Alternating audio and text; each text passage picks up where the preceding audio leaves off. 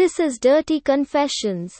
Someone confessed that I stole cash from my father's wallet countless times during school so I could have a giving identity at school and see I was angry with him. I knew that I was stealing. I knew it was wrong. And I think he found out, but I am not sure because whenever he asked me if I was stealing from his wallet, I denied it. And he just let it go. And he never let an accusation go. I was a terrible liar and he would call me out on my lies immediately. So either he never actually found out or for some inconceivable reason, he was letting me steal from him. So why did I steal money from my father? Well, the product was always the same. Food for me and my friends during free periods.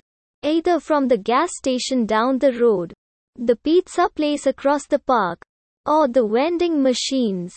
But I think it was a combination of me wanting to be seen as the one who loved to feed their friends but I had no money of my own. And me being angry with my dad for being such a hardass raising me and my brother borderline abusively. I only stopped when I got kicked out and I never lied or stolen since. Edit. Thanks for all the upvotes and comments. The insight from many of you really made me feel like I wasn't the only one.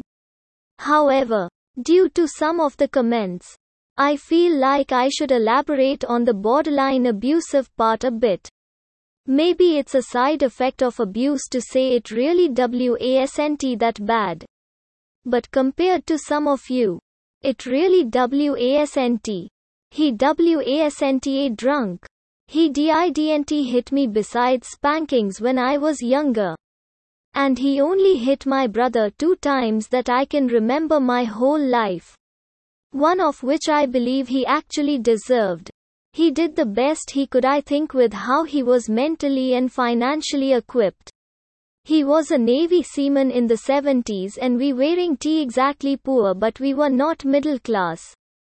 He was also from a rhyme when they didn't believe in mental illness or LGBT+. So I was raised like I was in boot camp only without all the T.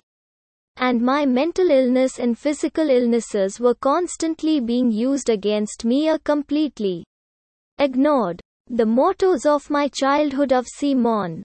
Faster and do it right the first time. That way you don't have to do it again probably wouldn't have been so bad if I wasn't also met with figure it out. Every time I asked for help until I was crying because I couldn't figure the problem out and he was telling me it wasn't that hard and I could just sit there until I did it right. This happened many times. Be it homework at the kitchen table or fixing something underneath the car.